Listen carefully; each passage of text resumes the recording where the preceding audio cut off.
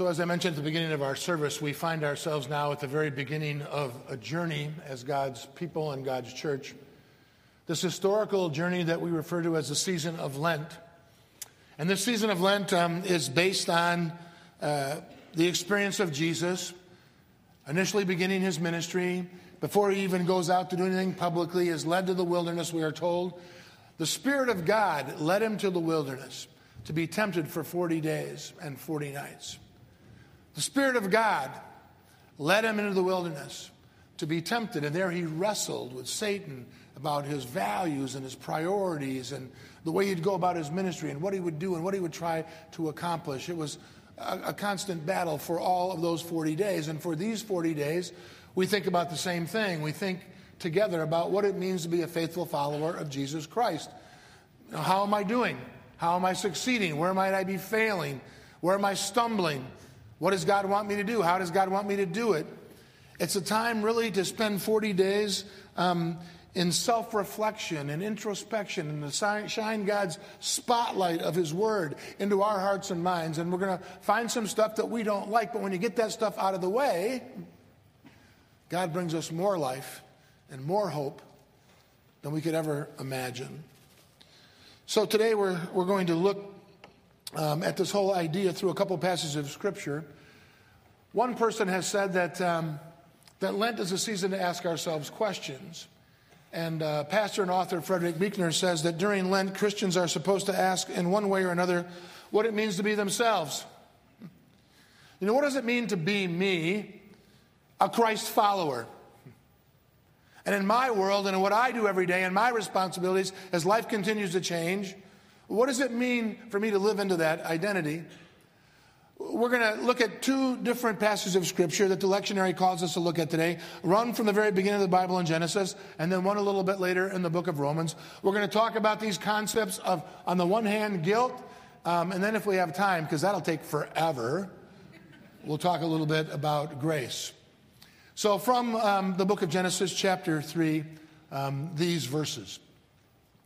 Now the serpent was more crafty than any of the wild animals the Lord God had made. He said to the woman, "Did God really say you must not eat from any tree in the garden?" The woman said to the serpent, "We may eat fruit from the trees in the garden, but God did say you must not eat fruit from the tree that is in the middle of the garden, and you must not touch it or you will die." "You will certainly not die," the serpent said to the woman. "For God knows that when you eat from it, your eyes will be opened and you will be like God, knowing good and evil." When the woman saw that the fruit of the tree was good for food and pleasing to her eye and also desirable for gaining wisdom, she took some and she ate it. She also gave some to her husband who was with her, and he ate it. And then the eyes of both of them were opened and they realized that they were naked. And so they sewed the fig leaves together and made coverings for themselves. Now, many of us would say, I'm familiar with this story. This is a story of how sin or disobedience entered into the world. This is the human saga of how we tend to kind of distance ourselves from God. I'm familiar with the story, and I'm sure that we're all familiar with the gist of the story, right? However, it's in the subtle nuances of these early verses from Genesis chapter 3 that the most powerful part of the story is communicated by God about what he really wants us to know. For instance, we're told early on that the serpent was the most crafty of all the creatures that God had created, or the most shrewd, as a better translation might be. Not overtly, powerfully suggesting disobedience to people, but kind of subtly working behind the scenes, trying to deceive us. The most crafty of all of the creatures that the Lord God had created. And right away, in the very first thing that he says to Eve, we find out how shrewd this serpent can be. Did God really say that you can't eat from any of the trees in the garden? Did God really say that? So he isn't suggesting that God didn't say it. He's simply saying to Eve, well, Are you sure God said that? Or might have God said something completely different than that? Are you certain, Eve, that that's exactly what God said? Now, to understand what's going on here in Genesis chapter 3, it's really important that we understand what happened in Genesis chapter 2. Genesis chapter 2 is the whole creation story. Man is created. They're placed in the garden. God gives them an instruction. And that instruction is you can eat of any of the trees in the garden here. You can eat from any tree, but not this particular tree, the tree of the knowledge of good and evil. So that's what God said. But the shrewd serpent didn't say that, did he? Did God say you couldn't eat from any of the trees? Well, Eve, being a good student in Sunday school, said, no, God never said that. That isn't what God said. God said there was one particular tree that we couldn't eat from. It was the tree that was in the middle of the garden. We shouldn't eat from that tree, nor should we even touch it, or we're going to die. Is that really what God said? God said, don't eat of the tree of the knowledge of good and evil, but he didn't say that if you touch it, you're going to die. So right away, Eve is starting to just twist the truth of what God has said just a little bit. She's just, a couple bubbles off level. It's not exactly true, but it's close enough, right? I mean, close enough is good. I mean, it's good enough in horseshoes. So why wouldn't it be good enough with God's word? Well, certainly the snake said, you won't die. I mean, here's what God really meant when he said that. He didn't mean that. This is what God really meant. And Satan went on to say what he suggested that God really meant, and Eve didn't want to argue with him. She kind of liked what he had to say. What did God say? How do you remember it, Eve? I mean, he couldn't really have meant that. What he really meant was this, and Eve is completely complicit in this whole conversation. She doesn't get off the hook at all. It might not seem like much, but just being slightly off can make all the difference in the world. It's very shrewd. It's very subtle. It's not like the serpent is suggesting blatant disobedience to God. Go out and have an orgy or whatever the case might be. Cheat, steal, lie. He's just saying just a little bit of a half-truth, which sounds plausible enough. Sounds like something God might say. Close enough to the real word of what he said. This is not Adam and Eve's story. This is our story. Eve was deceived by the snake who altered ever so slightly what God had said and who appealed to Eve's desire to fulfill her own pleasurable needs and her self-interest.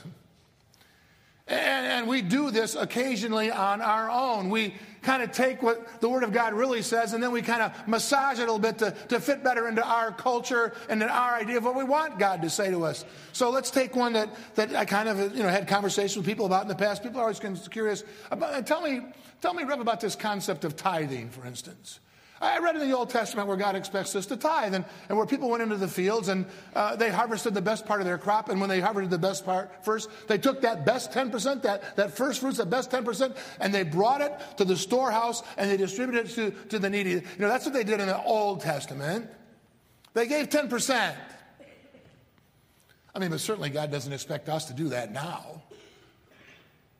That was Old Testament law, and Jesus came and set us free from the law, so we're kind of free from that now. We don't have to do that now. We know we have to kind of give, tithes and offerings to the church for the ministry of God, but we don't. He doesn't really expect us to tithe. 10% is a lot of money. 10%. He doesn't really expect us to do that now. And we can rationalize about how we give money and do things in other places, and we kind of we don't really say, well, that was bad, or that was, he doesn't really, we just kind of twist it just a little bit into our favor and what's pleasurable for us. I've had people ask me the question, I kind of get it, it's a great question. It's like stump the Rev. So, about this tithing thing, should I tithe on my gross income or my net income? Let's cut it really thin. And I don't have a clever answer for that. I simply say it depends on how much you want to be blessed. So there you go. So that's all I got for you on that. Or what about these moral guidelines that I read about in the Scripture? It really says in the Bible that, we should never have sex before or outside of marriage. That isn't what God wants for us, but that is just so archaic. Do you realize the culture? And we live in 2017 now. He can't expect that for us. That was great back then, but now the whole culture, if you read the statistics on the percentage of high school kids who are engaging in sexual activity, there are not a lot of them who are married, so he certainly can't mean that now. And it's all kind of relative. I kind of stay within those boundaries, but other people are much worse than I am at keeping those moral guidelines, and so I'm a pretty good person. Social psychologists call that the self-serving bias. We all think we're a little bit above average. I'm an above average husband. Oh, Becky's here today. You could ask her. Never mind. I'm not an above average husband. I'm an above average parent. I'm an above average worker. I'm an above average musician. We all think I'm above average as a disciple of. I'm above average. We all think we're above average. Have you ever met anybody said, I'm kind of below average. I kind of stink at that. We all think we're above average. That's what we do.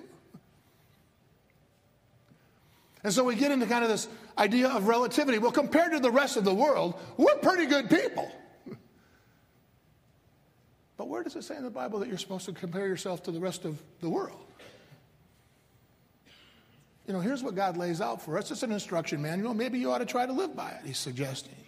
It's tax season. Are you aware of this? Some of you are working on your taxes. I was working on my taxes.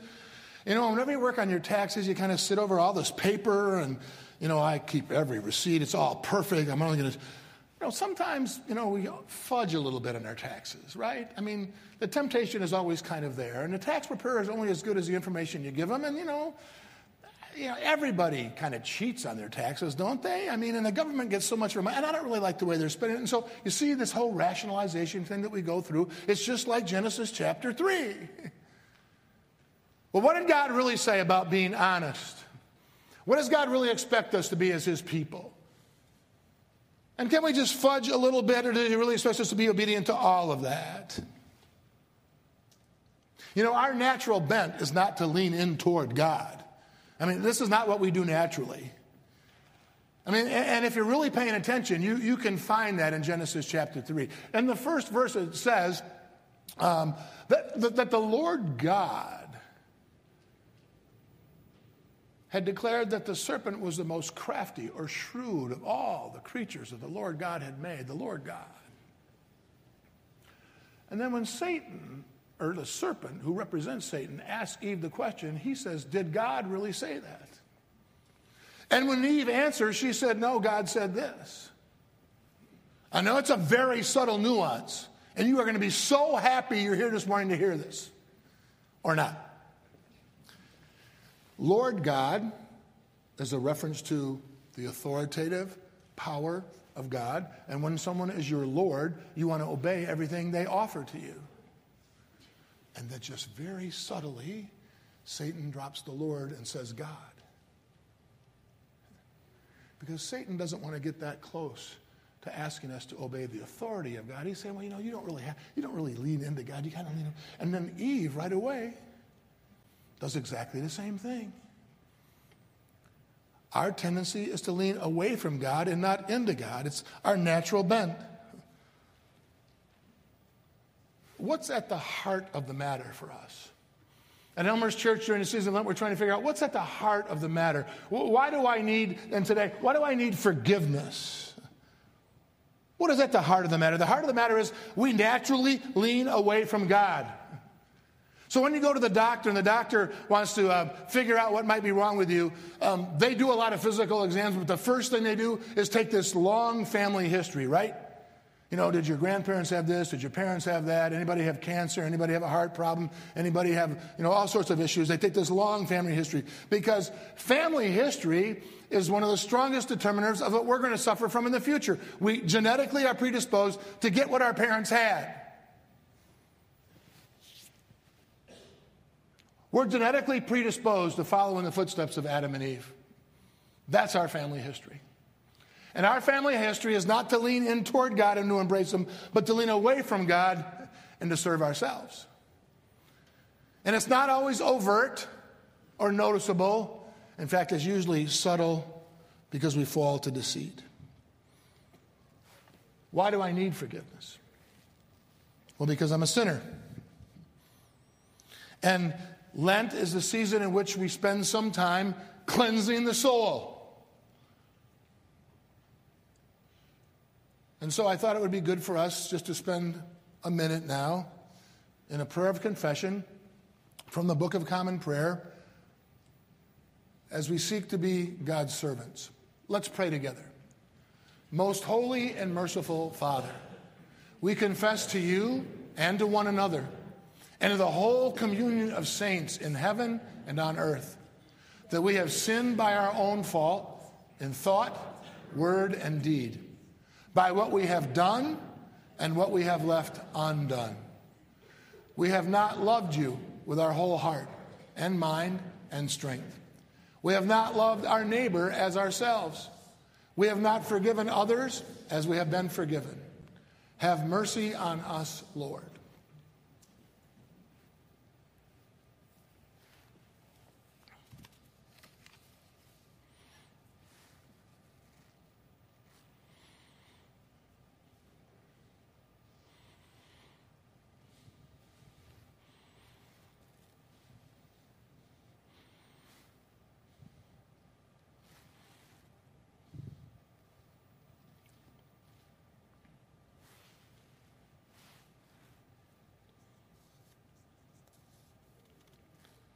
In the name of the Father, and the Son, and the Holy Spirit. Amen. Some of you will remember Paul Harvey, longtime famous radio personality. He'd have a show every day. Listen, it might be 10, 15 minutes. He'd talk about all sorts of different news. And he would always tell a story. And he got to a certain point in the story, and then there would always be a commercial because you got to pay the bills. And then he would come back and he would always just say, and now the rest of the story. So he'd always kind of leave you hanging on the cliff and you were right there. And now he would say the rest of the story, which was kind of a turning point. And the story usually was kind of dark and negative early on. And then it would turn to something beautiful and wonderful in the end. And that's exactly what happens here in our lectionary passages for the day. The story of our relationship with God doesn't end in Genesis with guilt and shame. That tends to be where we lean as people. We like to park in guilt and shame. I don't understand why. It's just part of who we are. But when you turn the page and get the rest of the story, God moves us toward his grace, his unmerited favor. Now, to look at that, we're going to look at Romans chapter 5, verses 7 through 12. And this translation I'm going to read is kind of a clunky translation. And the reason it's going to sound kind of clunky is because it was done by a New Testament scholar who took the exact Greek language and kind of translated it this way and didn't pretty it up so it read more clearly. But the essence of what Paul wrote is this: if by the trespass of the one the many died, how much more the grace of God and the gift in grace, which is of one man, Jesus Christ, has overflowed to the many. And not as the one who sinned, the gift, for the judgment is from one to condemnation, but the effect of grace is from many trespasses to justification. For if by the trespass of the one death reigned through the one, how much more those who receive the abundance of grace and the gift of righteousness shall reign in the life through the one Jesus Christ. Now that is complicated and clunky. And that's only really 3 verses out of the whole lectionary text from verse 12 all the way through verse 21.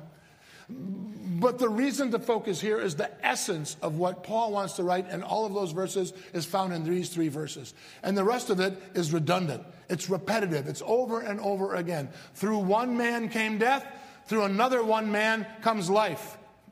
Through one man came guilt and shame, and through another man comes the gift of God's grace. In fact, in all of those verses, 12 through 21, Paul uses the word grace 7 different times. And he wants us to understand it and to get it. We understand that guilt and shame is our natural bent, and it flows through our veins naturally. And the only thing that can reverse that in our life is this grace, this gift of grace, which overwhelms everything that runs through us naturally. It is God's gift. Sin is pervasive. The consequence of sin, Paul says, is death. And little parts of us, if you're paying attention, die every single day because of our self-centeredness. It happens in relationships that die a little bit just every day, or well-intentioned plans that die every day, or goals that we want to pursue that die every day, or careers that fade away every single day. And in the end, all of us are literally going to die, which is a consequence of sin. But the consequence of grace is life, and it's eternal life. And we need to get rid of the idea that the only time we ever can experience eternal life is after we literally physically die. The New Testament teaches us very clearly that you and I can live in eternal life right now. We can experience all the benefits. You know, John says that Christ came to give us life, and life in its most abundant form. It's not like, well, in the end, in the sweet by and by, then you're really going to get it. No. We can live and experience the beauty of God's life-giving eternal life currently, and then in the end, it only gets even better than that.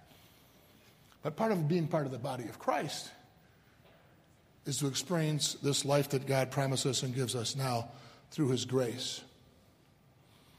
Jesus was a grace dispenser. I mean, all you got to do is read through the Gospels. Just pick one, and you'll find out that Jesus is a grace dispenser, a constant grace dispenser. So one day he's walking through a town, and he comes across a crowd of people, and they're all gathered around a woman who's kneeling on the ground.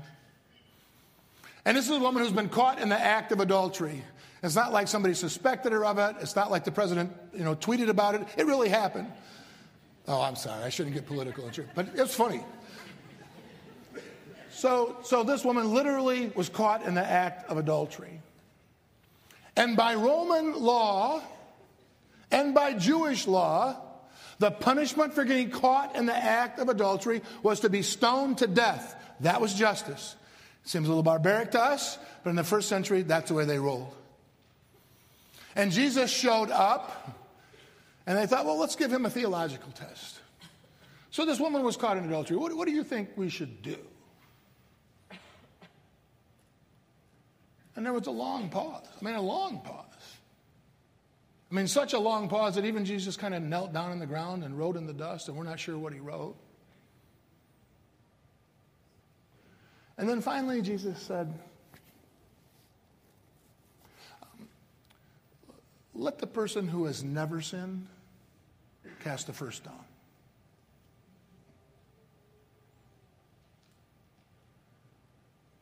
And everybody dropped their stones and walked away.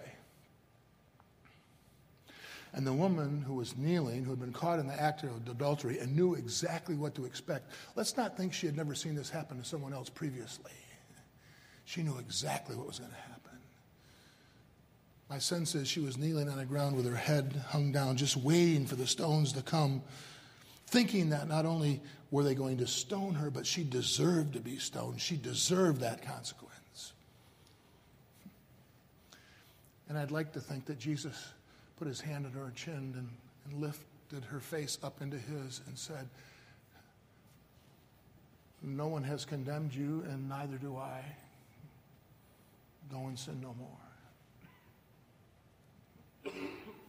That's grace. That's grace. What we deserve and what we should get is justice. Grace is receiving a gift that we don't deserve, in spite of ourselves. Peter was a faithful follower of Jesus, so much so that Jesus had all sorts of confidence in him. And Jesus said, hey, look, when I die and I pass and my ministry has to be carried on by others, you know what, Peter? I'd like you to be the rock of the church, rock upon whom the church is built. You are the man. You are going to be key. It is great. I'm so proud of you. This is what you're going to do. And Jesus is arrested, and he's placed on trial. He's beaten in the city square. He's marched through the streets carrying a cross. And while all that is going on, some people reckon, Peter, aren't you one of Jesus' disciples? Weren't you one of those? Oh, no idea what you're talking about. Never knew the guy. Never seen him before. Just kind of hanging around like everybody else. Not just once did this faithful follower of Jesus deny him. Not just once, but a second time and then a third time.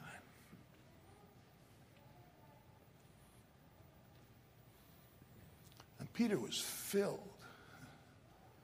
with shame and guilt.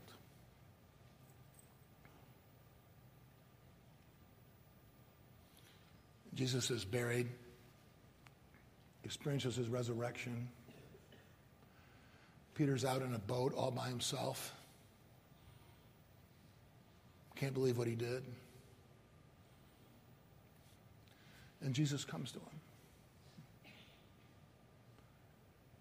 And Jesus says to Peter, feed my sheep. You know, do you love me? Feed my sheep. Do you love me? Feed my sheep. Do you love me? Feed my sheep. 3 times. The same number of times that Peter had deserted him.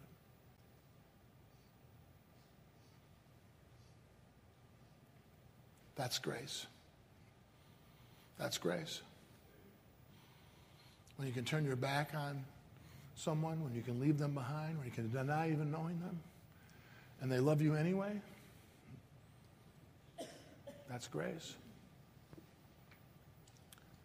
That was Jesus Christ. For whatever reason, we tend to move toward guilt and shame. And sometimes we even just wallow in it there. And we just can't figure out how to get out, even though God gives us this wonderful gift.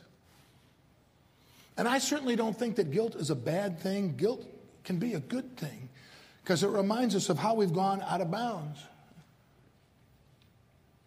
But God never leaves us out of bounds. He always finds a way to bring us back and to embrace us. You see, guilt and grace go together. One without the other is only part of the story. Swiss Dr. Paul Tournier wrote a book entitled Guilt and Grace. And in that book he wrote, I cannot study this very serious problem of guilt with you without raising the very obvious and tragic fact that religion, or the church, my own as well as that of all believers, can crush instead of liberate. We tend to move toward judgment and criticism of other people rather than saying, this is a grace-filled place. And no matter what you've done or who you are, we love you.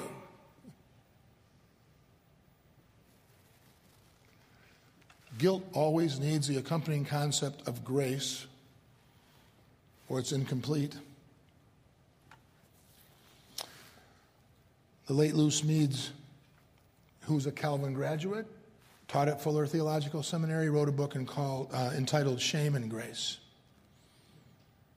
And in that book he writes, guilt was not my problem as I felt it.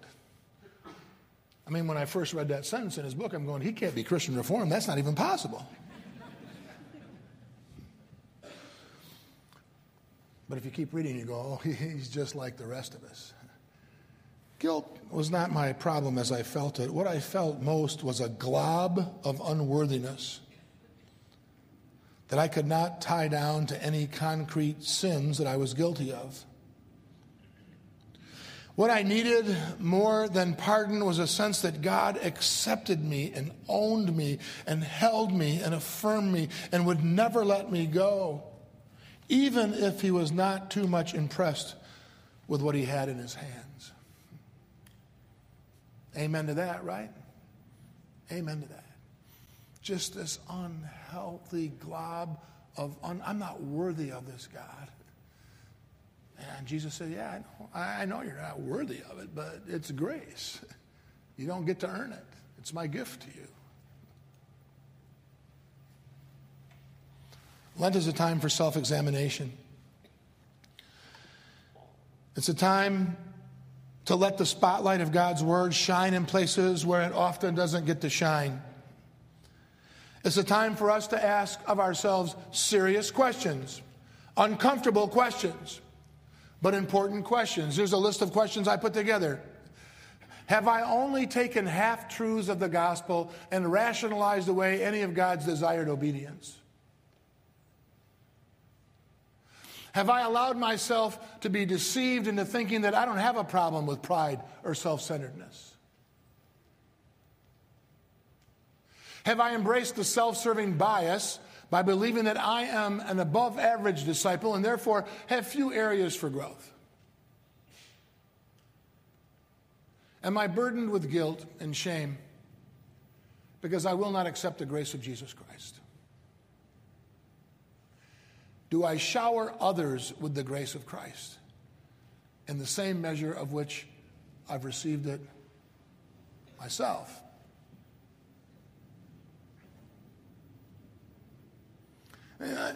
These questions aren't fun. They can be painful and difficult, but they get to the heart of the matter.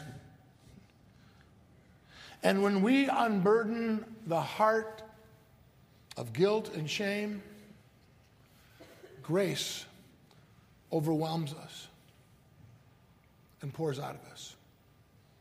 Will you pray with me, please?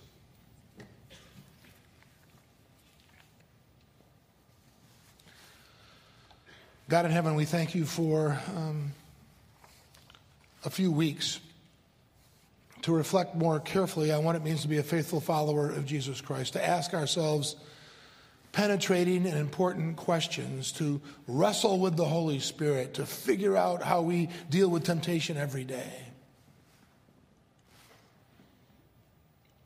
And we thank you for your grace poured out unto us every single day. Help us to open our hearts and minds to receive more and more of your grace. And as we receive it, let it flow out of our hearts and minds and into the lives of others. In the name of the Father, and the Son, and the Holy Spirit.